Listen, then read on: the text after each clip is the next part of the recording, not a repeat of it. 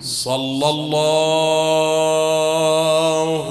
عليك وآلك يا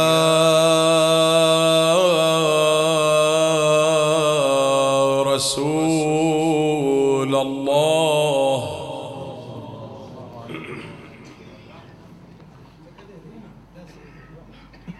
وعلى ابن عمك أمير المؤمنين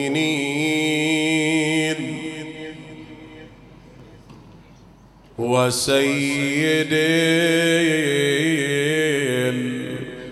الوصيين صلى الله عليك يا أبا عبد الله.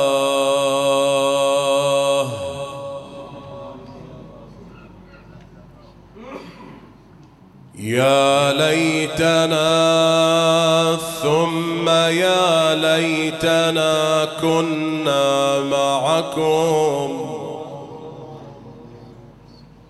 فنفوز والله فوزا عظيما.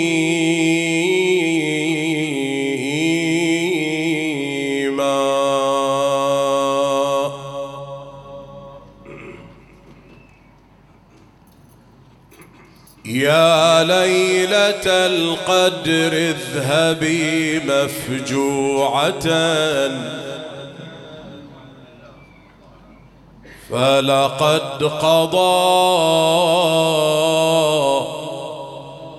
فيك الإمام الأنزع.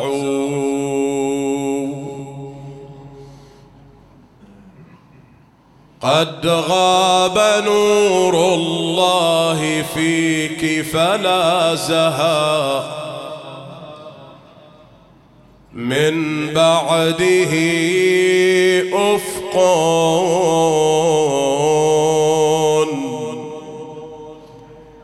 وأشرق مطلع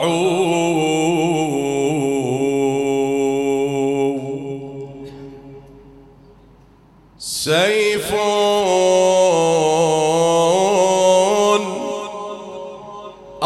أصاب الطهر في محرابه من وقعه قلب الهدى متوجع.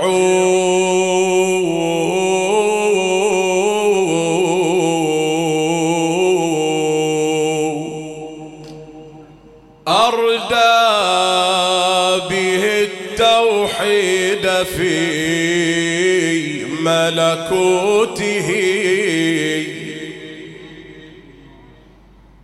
فالعرش مما قد جناه متضعضع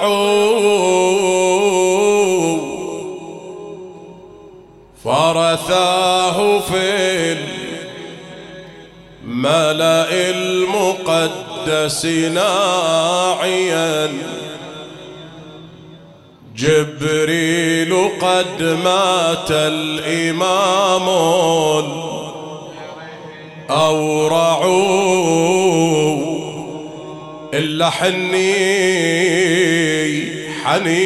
النيب وابكي يا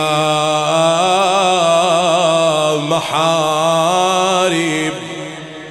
على خطيبك يا منابر شقي الجب حني حنين النيب وابكي يا حزينة على إمام اللي مضوا بتفار قينا صلى الصبح بيك وصلاة الظهر وينه بدرج تحجب أبد لا يظهر ولا يغيب إلا بدرين تلال بمنزلك عزيك من أول منك إلى غيرك يا محزونة تحول راح اعتبارك واعتمادك والمعول واللي بناك وشيدك بالغصب والطيب حني وقولي وإمامي وإماما على إمام خطبوا شيبة من دماه ضعت مثل ما ضاعت أطفاله ويتام مشقوق راسه في صلاة تم خض بالشب زينب تنادي والدمع منها سحايب حيدر يا سيف الله ويا سهمه الصايب كلك عجايب يا علي وموتك كيف المني يسهام ها في مثلك تصيب الأمر لله لا حول ولا قوة إلا بالله العلي العظيم وسيعلم الذين ظلموا آل محمد أي منقلب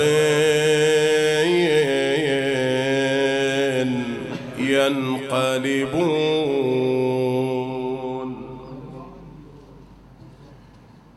جاء عن سيدنا ومولانا أمير المؤمنين صلوات الله وسلامه عليه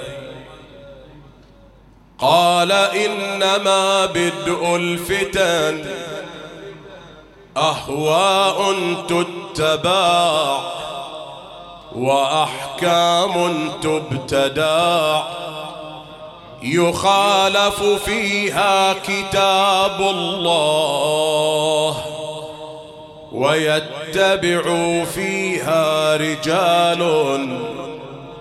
رجالا على غير دين الله.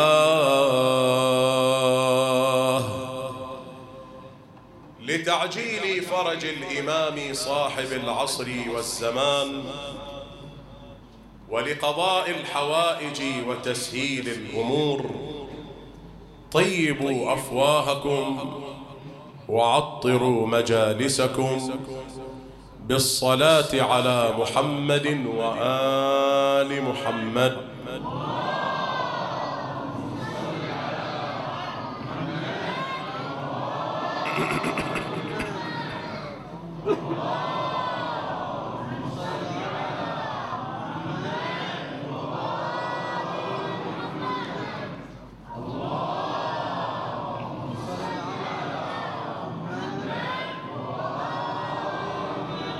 رحم الله من ذكر القائم من آل محمد فقال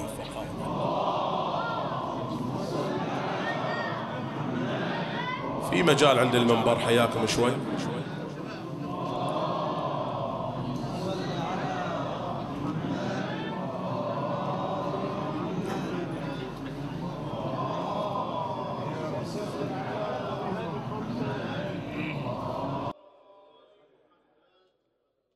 الحديث والكلام وفي رحاب الرواية المباركة التي قرأتها على أسماعكم والمروية عن مولانا وإمامنا أمير المؤمنين علي صلوات الله وسلامه عليه، سيكون من خلال الوقوف في 3 من المحطات.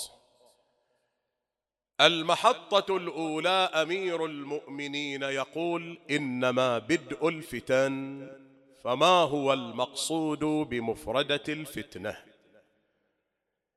من خلال الرجوع إلى آيات القرآن الكريم، وكذلك من خلال الرجوع إلى روايات أهل البيت صلوات الله وسلامه عليهم أجمعين، نجد أن مفردة الفتنة جاءت على 3 من المعاني. المعنى الأول للفتنة هو الاختبار والامتحان. تقول: افتتنت الذهب بالإحراق، أي اختبرت هذا المعدن بإحراقه لأتبين هل هو ذهب فعلا أم أنه معدن آخر. ومن هذا قوله عز وجل: أحسب الناس أن يتركوا أن يقولوا آمنا وهم لا يفتنون. فالعبد في هذه الدنيا معرض للفتنة بمعنى الاختبار وبمعنى الامتحان. المعنى الثاني للفتنة في منطق القرآن الكريم هو الشبهة، ومنه قوله عز وجل: هو الذي أنزل عليك آيات الكتاب، هو الذي أنزل عليك الكتاب منه آيات محكمات هن أم الكتاب وأخر متشابهات، فأما الذين في قلوبهم زيغ فيتبعون ما تشابه منه ابتغاء الفتنة وابتغاء تأويله. هنالك من يدجل على الناس من خلال بث الشبهات في أوساطهم. المعنى الثالث لمفردة الفتنة هو النزاع بين طرفين، سواء كان ذلك النزاع بين طرف على باطل وطرف على حق، أو بين طرفين على ماذا؟ على باطل. ومنه قول أمير المؤمنين عليه السلام: كن في الفتنة كابن لبون، لا ظهر فيركب ولا ضرع فيحلب. فجاءت هذه الرواية في مقام الحديث عن الفتن التي تنشأ بين فريقين كلاهما على ماذا؟ كلاهما على ضلال.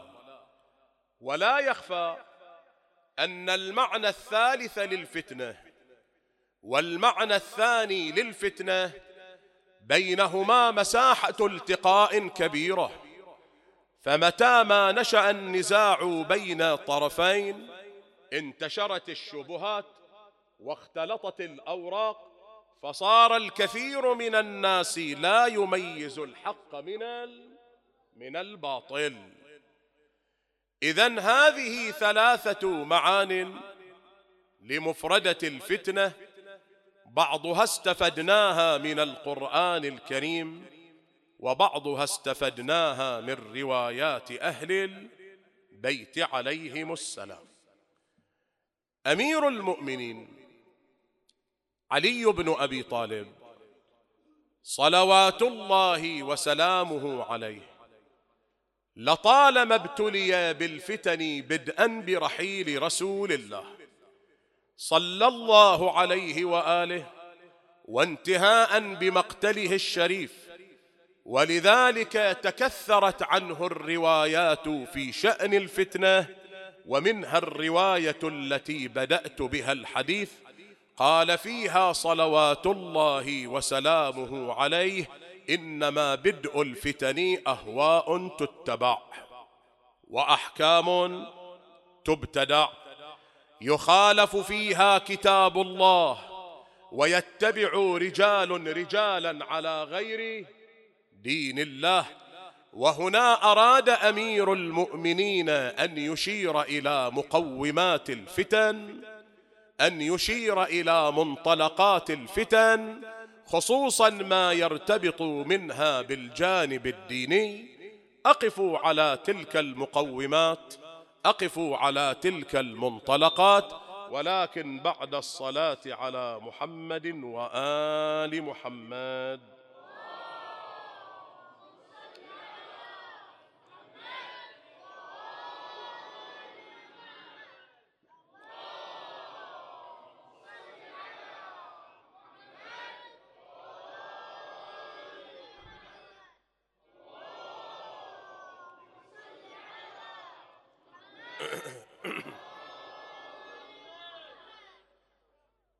المقوم الأول للفتنة في كلام أمير المؤمنين قال: إنما بدء الفتن أهواء تتبع، اتباع الهوى، أو كما سماه بعضهم تغليب المعيار الذاتي.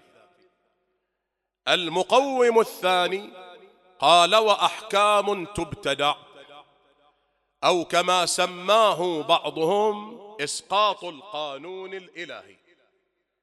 المقوم الثالث أن يبدأ صاحب الفتنة في الترويج لفتنته عبر الاستعانة بمجموعة من السبل سأحاول الإشارة إليها في طيات الكلام. أما فيما يعود إلى المقوم الأول وهو اتباع الهوى، كما قال أمير المؤمنين: أهواء تتبع، أو كما سماه بعضهم تغليب المعيار الذاتي. فما هو المقصود بذلك؟ الشخصية الإنسانية تشتمل على نوعين من القوى. النوع الأول هو القوى الملكوتية، والتي تصعد بالإنسان نحو السماء، تحمله على الالتزام بالقيم والمبادئ الربانية لتلبية حاجات الروح والعقل. القوى الثانية هي القوى الملكية، والتي تجذب الإنسان إلى الأرض لتلبية حاجات الطين وتفريغ مشتهياته وشهواته، فيكون مصداقا لقوله عز وجل: أخلد إلى الأرض واتبع هواه. فإن تمكنت القوى الملكوتية من جذبه إليها كان في أمن وأمان، وكان في حصن الله عز وجل. وإن تمكنت القوى الملكية من جذبه إليها عمل على تلبية لذائذه ومشتهياته، وكان في دائرة الشيطان أعاذنا الله وإياكم منها. إذا تمكنت القوى الملكية من صاحبها لم يمانع الشاب من أن يلاحق فتاة أجنبية في سبيل أن يقيم علاقة معها. إذا تمكنت القوى الملكية من الإنسان لم تمانع البنت من أن تتنازل عن حجابها في سبيل أن تبرز وأن تنتشر وأن تشتهر. إذا تمكنت القوى الملكية من الإنسان لم يمانع الرجل من الدخول في معاملات استثمارية تشوبها شائبة الحرام، ولم يمانع الموظف من أن يتقاضى الرشوة. لما؟ لأن القوى الملكية وظيفتها أن تعين صاحبها على تلبية ما تحتاجه غرائزه، كغريزة حب الذات، كغريزة حب التملك، كغريزة الجاه، كغريزة الانتشار والبروز والشهرة. ولذلك يقوم بما يمكنه أن يقوم به في سبيل تلبية تلك اللذائذ والمشتهيات. أمير المؤمنين صلوات الله وسلامه عليه، المقوم الثاني والذي أشار إليه في روايته قال: وأحكام تبتدع.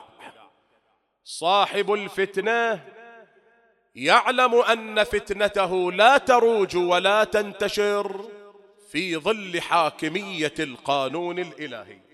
ما الذي يفعل؟ يعمل على إسقاط القانون الإلهي وإحلال قانون بشري هو يخترعه ويروج إليه. واحد من القوانين الإلهية انتهاء زمن السفارة عن المهدي بن الحسن. واحد من القوانين الإلهية انتهاء زمن النيابة الخاصة. المهدي يقول للسفير الرابع: ألا فمن ادعى المشاهدة بعد ذلك، يعني بعد موتك.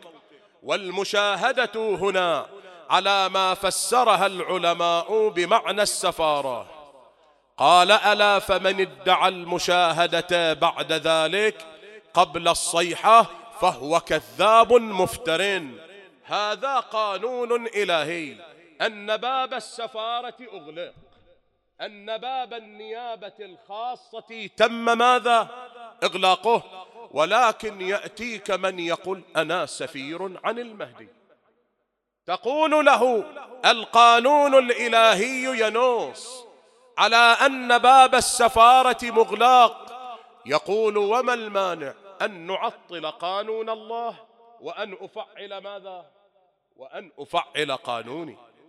إذن المقوم الثاني لرواج الفتن هو إسقاط القوانين الإلهية وإحلال القوانين البشرية. المقوم الثالث النشر والإعلان للفتنة بمعنى آلية التنفيذ. أصحاب الفتن أيها الأحبة في مقام التنفيذ والترويج لفتنهم يستعينون بأمرين مهمين أرجو الالتفات إليهما. الأمر الأول أنهم يستعينون بالشعارات الدينية وينطلقون من مؤسسات دينية. تسألني كيف؟ المجتمع الذي نتحدث عنه هو مجتمع إيماني، ومن يريدون للفتن أن تروج في المجتمعات الإيمانية يعلمون بأن المفاهيم الشرعية مفاهيم مقدسة، لذلك ينطلقون من شعارات طابعها طابع ديني، وربما انطلقوا من مؤسسات طابعها طابع ديني. للتقريب، أولئك الذين عادوا رسول الله في المدينة انطلقوا من سوق؟ لا. انطلقوا من بيت؟ لا. انطلقوا من شارع؟ لا. اختاروا مؤسسة من مؤسسات الدين فأنشأوا لأنفسهم مسجدا سموه بمسجد ماذا؟ ضرار. ومنهم انطلقوا في محاربة النبي حتى يضفوا على حركتهم طابعا شرعيا. أسألك، الخوارج ما الذي رفعوه فوق أسنة الرماح في وجه علي؟ رفعوا كتاب الله ورفعوا شعارا دينيا قالوا: الحكم لله لا لك يا علي.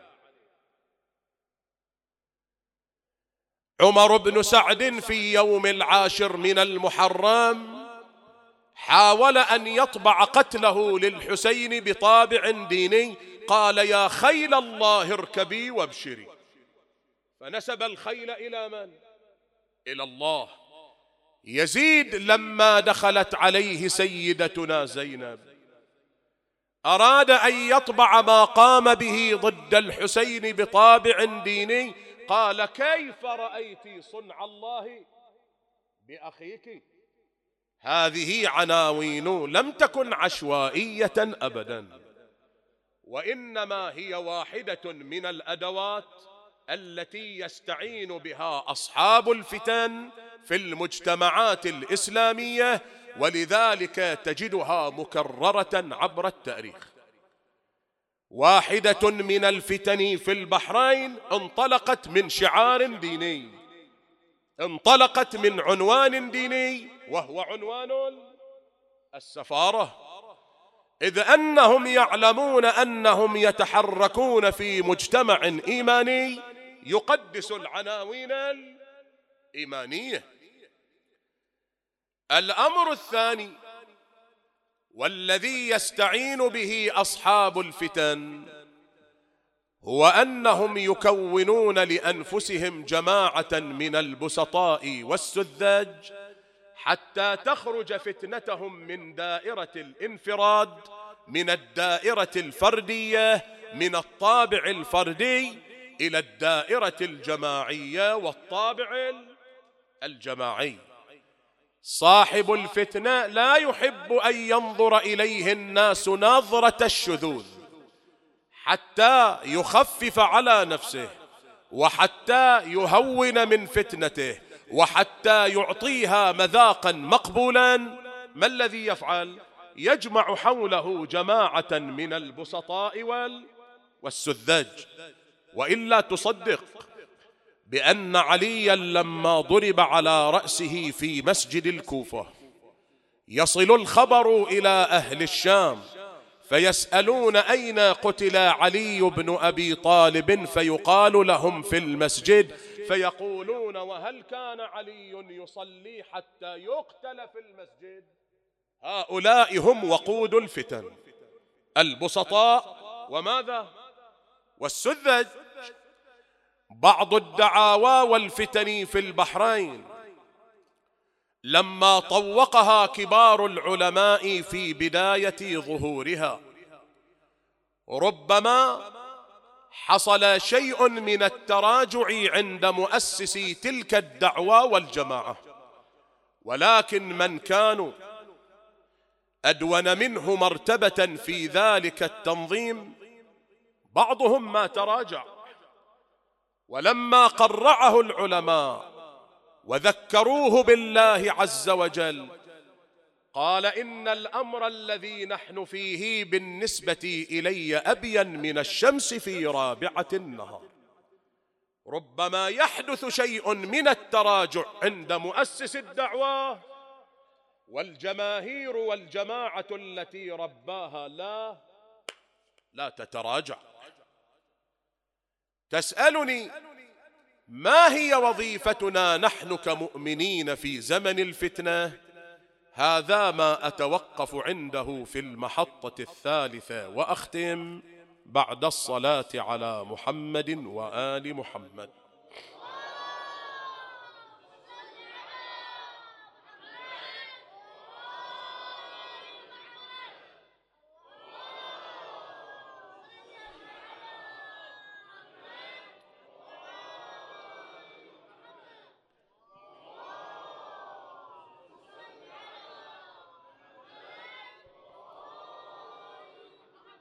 لا يخفى على أحد من الأحبة المؤمنين أننا نعيش في زمن يعصف بالفتن.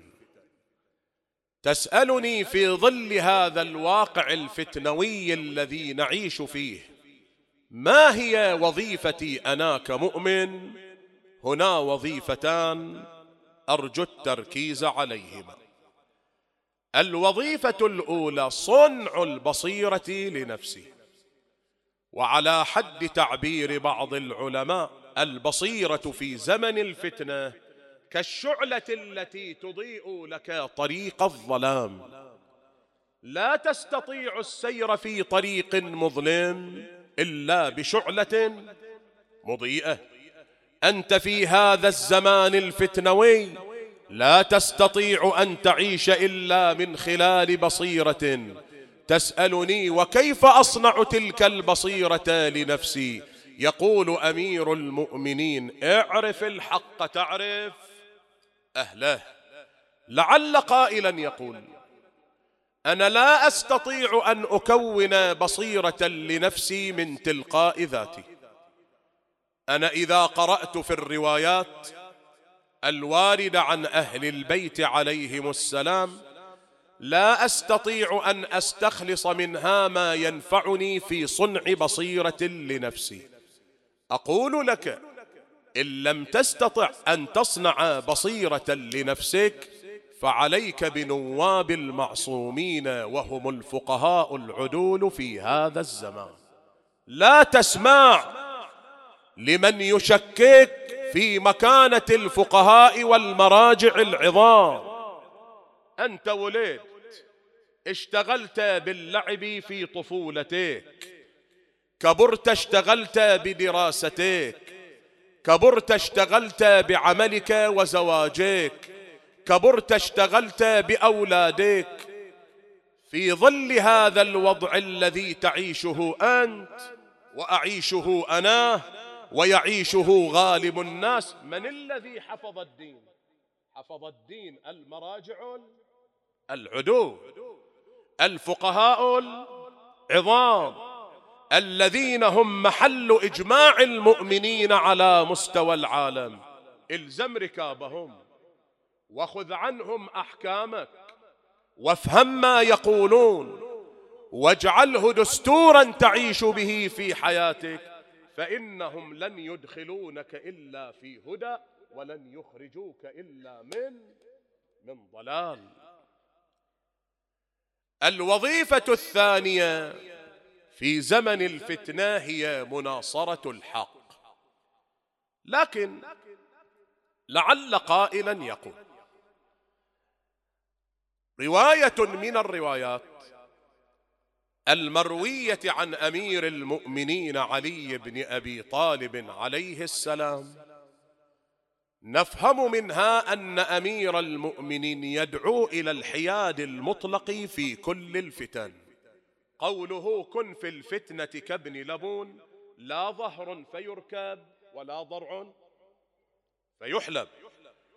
أولا، من هو ابن اللبون؟ علماء اللغة يقولون أن ابن اللبون هو فصيل الناقة الذي أكمل 2 من عمره ودخل في السنة الثالثة. هذا الفصيل إذا أكمل 2 من عمره ودخل في السنة الثالثة عادة أمه تكون قد أنجبت فصيلا آخر وعندها لبن. لماذا؟ لإرضاعه، فتسمى ناقة اللبون. تسمى ناقة ماذا؟ لبون، لأن عندها لبن ترضع به من؟ الفصيل الصغير. هذا الفصيل الذي أكمل 2 ودخل في الثالثة ينسب إلى أمه فيسمى ابن ماذا؟ ابن لبون. يقول أمير المؤمنين: لا ظهر فيركب، ليس عنده ظهر يتحمل الركوب، ولا ضرع فيحلب، ليس عنده ضرع فيه حليب. لماذا؟ ليحلب. فلا يمكنك أن تستفيد منه من جهة الركوب ولا من جهة الحلب. أمير المؤمنين يقول: كن في الفتنة كابن لبون، لا ظهر فيركب ولا ضرع فيحلب. هنا يأتي البعض فيقول: كيف تقولون بأن وظيفة المؤمن في زمن الفتنة مناصرة الحق وأمير المؤمنين يدعو إلى الحياد المطلق في كل الفتن؟ في مقام الجواب على هذا السؤال العلماء يقولون بأن النص الشرعي يمر بمرحلتين. المرحلة الأولى هي الأخذ بظاهر النص، لكن إذا كان الأخذ بظاهر النص يصطدم بقرينة عقلية أو شرعية، ما الذي نفعل؟ هنا تأتي المرحلة الثانية، وهي مرحلة تأويل النص. إذا كنا نفهم من كلام علي الحياد المطلق في كل الفتن، فأين نصرف الرواية التي تقول الساكت عن الحق شيطان أخرس؟ وأين نصرف الرواية التي تقول إذا ظهرت البدع فعلى العالم أن يظهر علمه وإلا فعليه لعنة الله؟ وهكذا كل الروايات. إذن هذه الرواية بهذا الفهم لا يمكن قبولها بحال من الأحوال. ثم أن لزوم الحياد المطلق في كل الفتن هو منهج أموي. تسألني كيف؟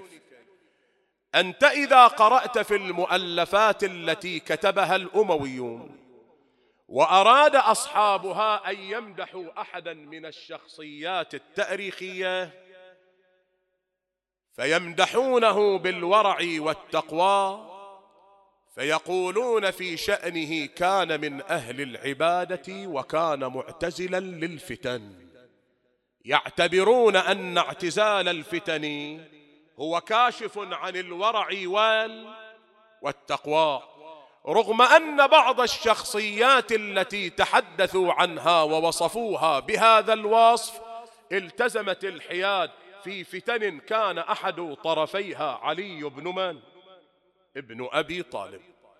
فأي ورع وأي تقوى هذا أن أعتزل فتنة أحد طرفيها أمير المؤمنين ولا أكون في موقع النصرة له عليه السلام. إذن ما هي توجيهات هذه الرواية؟ ذكر العلماء عدة توجيهات أكتفي باثنين منها وأختم. التوجيه الأول أن أمير المؤمنين في مقام الحديث عن الفتن التي يكون طرفاها من أهل الضلال. قامت فتنة طرفها الأول على ضلال وطرفها الثاني على ماذا؟ على ضلال. أنا أين موقعي من الإعراب؟ كن في الفتنة كابن لبون، لا ظهر فيركب ولا ضرع فيحلب. التوجيه الثاني: قامت فتنة يدعي صاحبها أنها تنفع الإسلام، أحدث فتنة اجتماعية في قرية من القرى، أحدث فتنة من أي نوع، وأنا مطمئن أن هذه الفتنة لا صلاح فيها لا للدين ولا للناس، وأراد أن يجيرني ليجعلني أداة وبهيمة يصعد على ظهرها.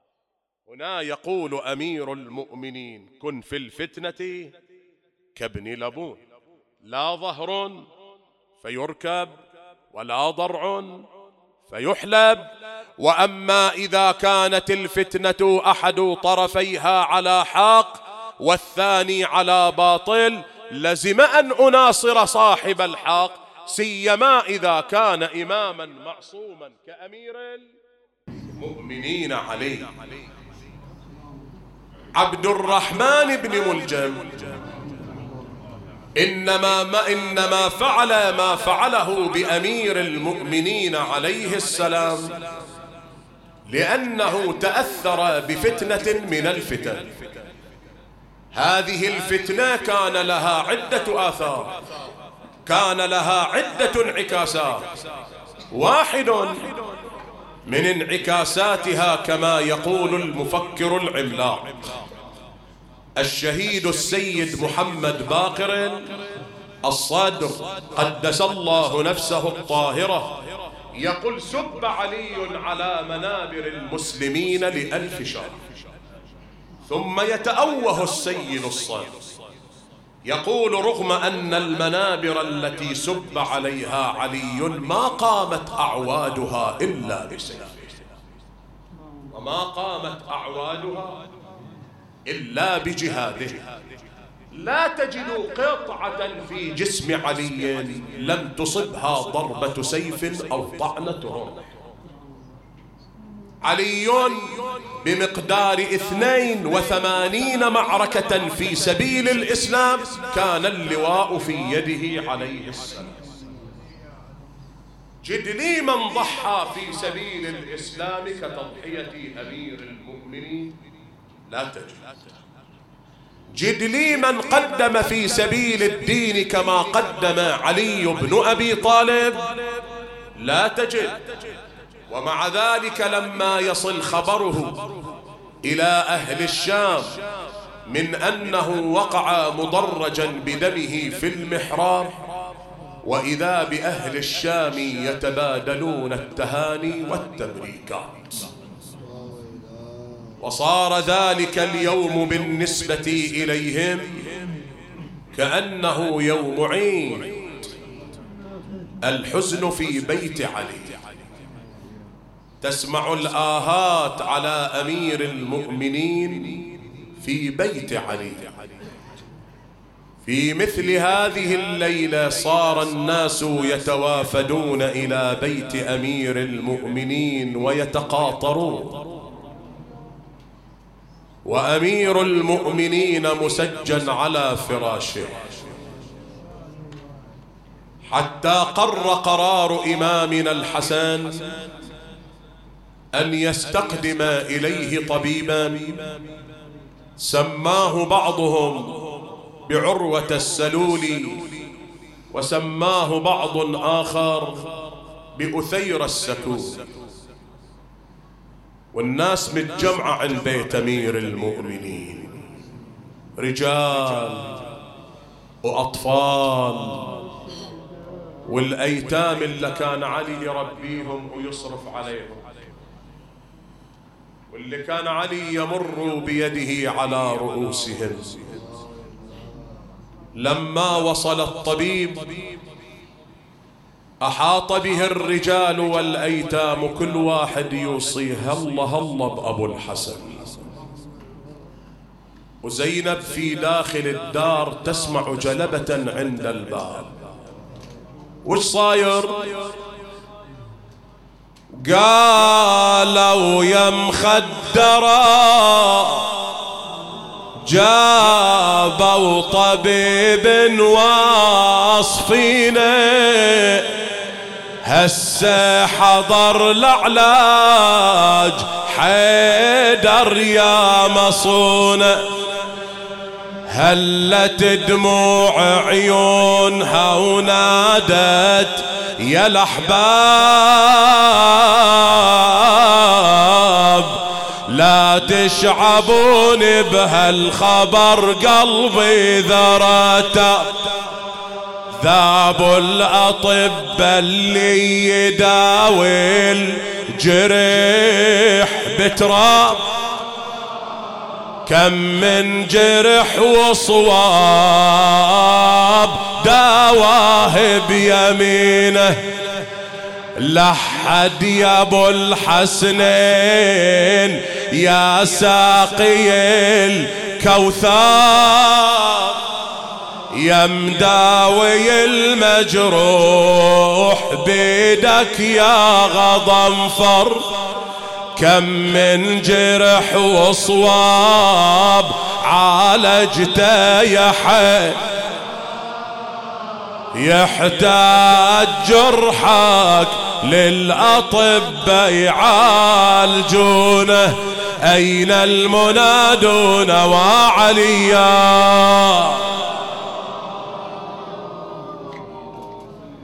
يقولون دخل الطبيب جاء إلى أمير المؤمنين، أمر بشاة فذبحت، جيء بريتها فأخرج منها عرقان، رفع العصابة عن رأس علي فانفتح جرح علي.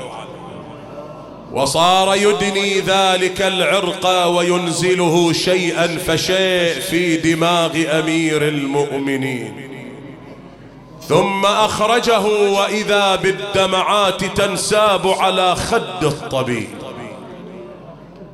ما هي النتيجة أيها الطبيب؟ بشرنا عن حال أمير المؤمنين.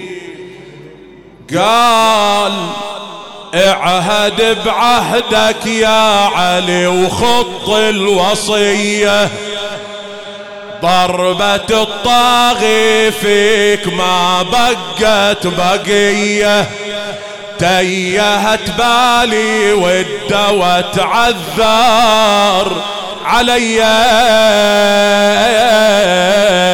كيف الدوا ينفع وراسك صار شطر، أين المنادون وعليا؟ وإذا بأمير المؤمنين التفت ناحية الطبيب وصار يدير عينيه في أولاده: إلا لا تتعبوني بالدواء يا أولاد طه، ضربة عظيمة حيرت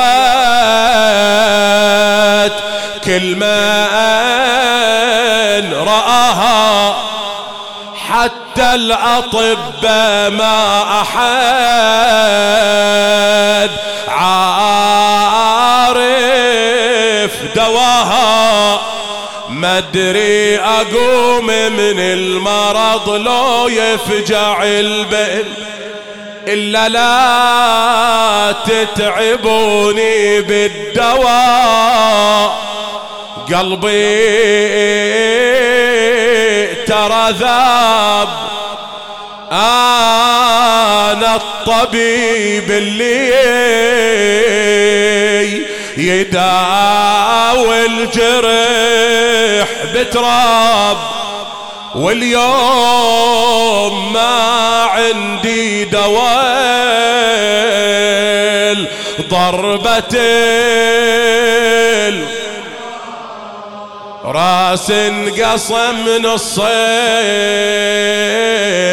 من سيف المرادي، اصرخ ونادي وإماما.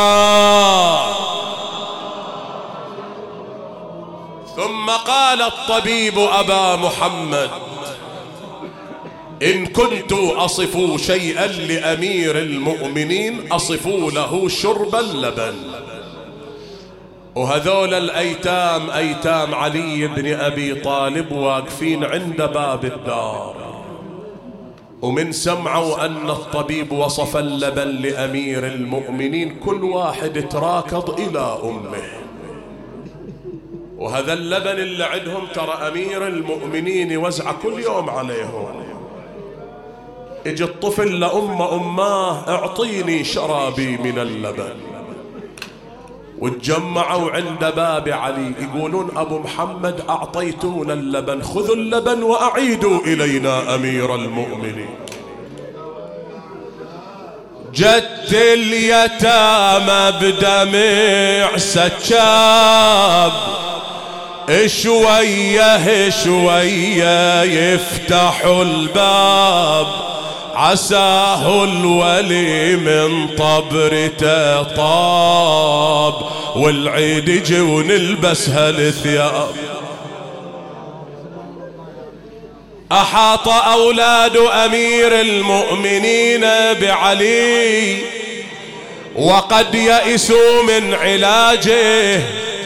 أحد الشعراء يتصور يقول: بينما أحاط أولاد علي بعلي وإذا بزينب قد دخلت عليهم وهي تحمل قطعة من القماش. وش بتسوين زينب؟ قالت: هذه قطعة مباركة أعصب بها رأس أبي أمير المؤمنين، فلعل الله يمن عليه بالشفاء ببركة هذه العصابة. وش هالعصابة يا زينب؟ يقول اهوت على ابوها تحبي دو تنادي، رخص لي بعصب الضربة يا سنادي، بقناع امي فاطمة بضعة الهادي، هلي عليها اللطمجتها يا ضي العين. فتح عيون المرتضى وصاح زينب يا حزينة، ضل عمك الزهراء إلي لا تذكرينا، واغمي على الكرار ظل يجذب ونينا. زينب هوت تلطم على الهامة بليد، أين المنادون وعلياه، أين الصارخون وإماماه، أين الضاجون وسيده.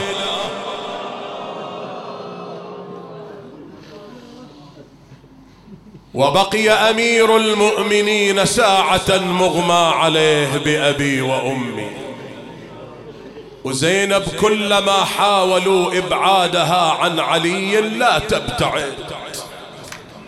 بعد تعرف إذا راح أمير المؤمنين ما يرجع، إلى أن أفاق أمير المؤمنين وإذا بزينب تنادي، نزلت الكوفة يا علي قشرة علينا، نطلب من الله الطيب وتردنا، إلا نزلت الكوفة يا علي قشرة يا ابو حسين، فالك عسى فال السلامه يا ضي العين، قالها الحسن يا اخت السلام للأب منين ما تنظرين السيف شق غرة جبينه، ما ظنتي من طبرته حامل حمى يقوم، هذا الطبيب يقول سيف الرجس، مقزر أبونا حسبته يوم بعد يوم، لونه تغير وانتحل ما تنظرين. قالت يا عقلي نطلب من الله السلامة، ويقوم ابو الحسنين ويتمم صيامه، ونعيد بزينه ولن عيد يتاه، قالها يا ثكل العيد لا تتذكرين، يا اختي يا زينب كان عيد تعيد الشام، كان الخبر وصل يصير بركل، واحنا بعد ليلة ويوم ونصبح ايتام، عند الفجر كهف الأراء ملتفقدين. قالت عسى بعيد البلد يا قرة العين، بالموت لا تفاول على عز المسلمين، اسم الله على كهف الأرامل والمساكين، لا قالها الله يا حسين نفقد ولينا. فتح عيون المرتضى والدمع يجري، قالها يا زينب بالنجف محفور. قالت يا ابو الحسنين بعدك كيف صبري،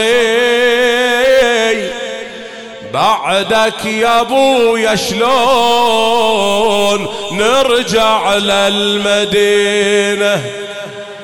قل لابني ملجم والأقدار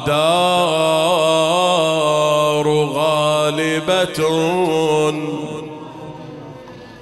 هدمت ويحك للإسلام أركانا.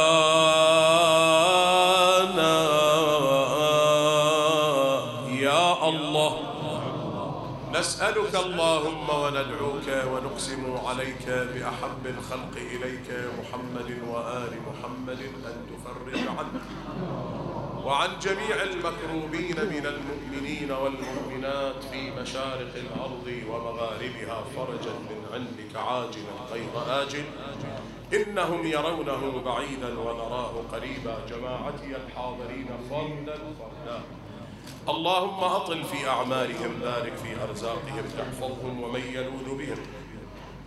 إلى أرواح موتانا وموتاكم ومن مات على حب علي وفاطمة الزهراء، رحم الله من يقرأ سورة الفاتحة تسبقها الصلوات.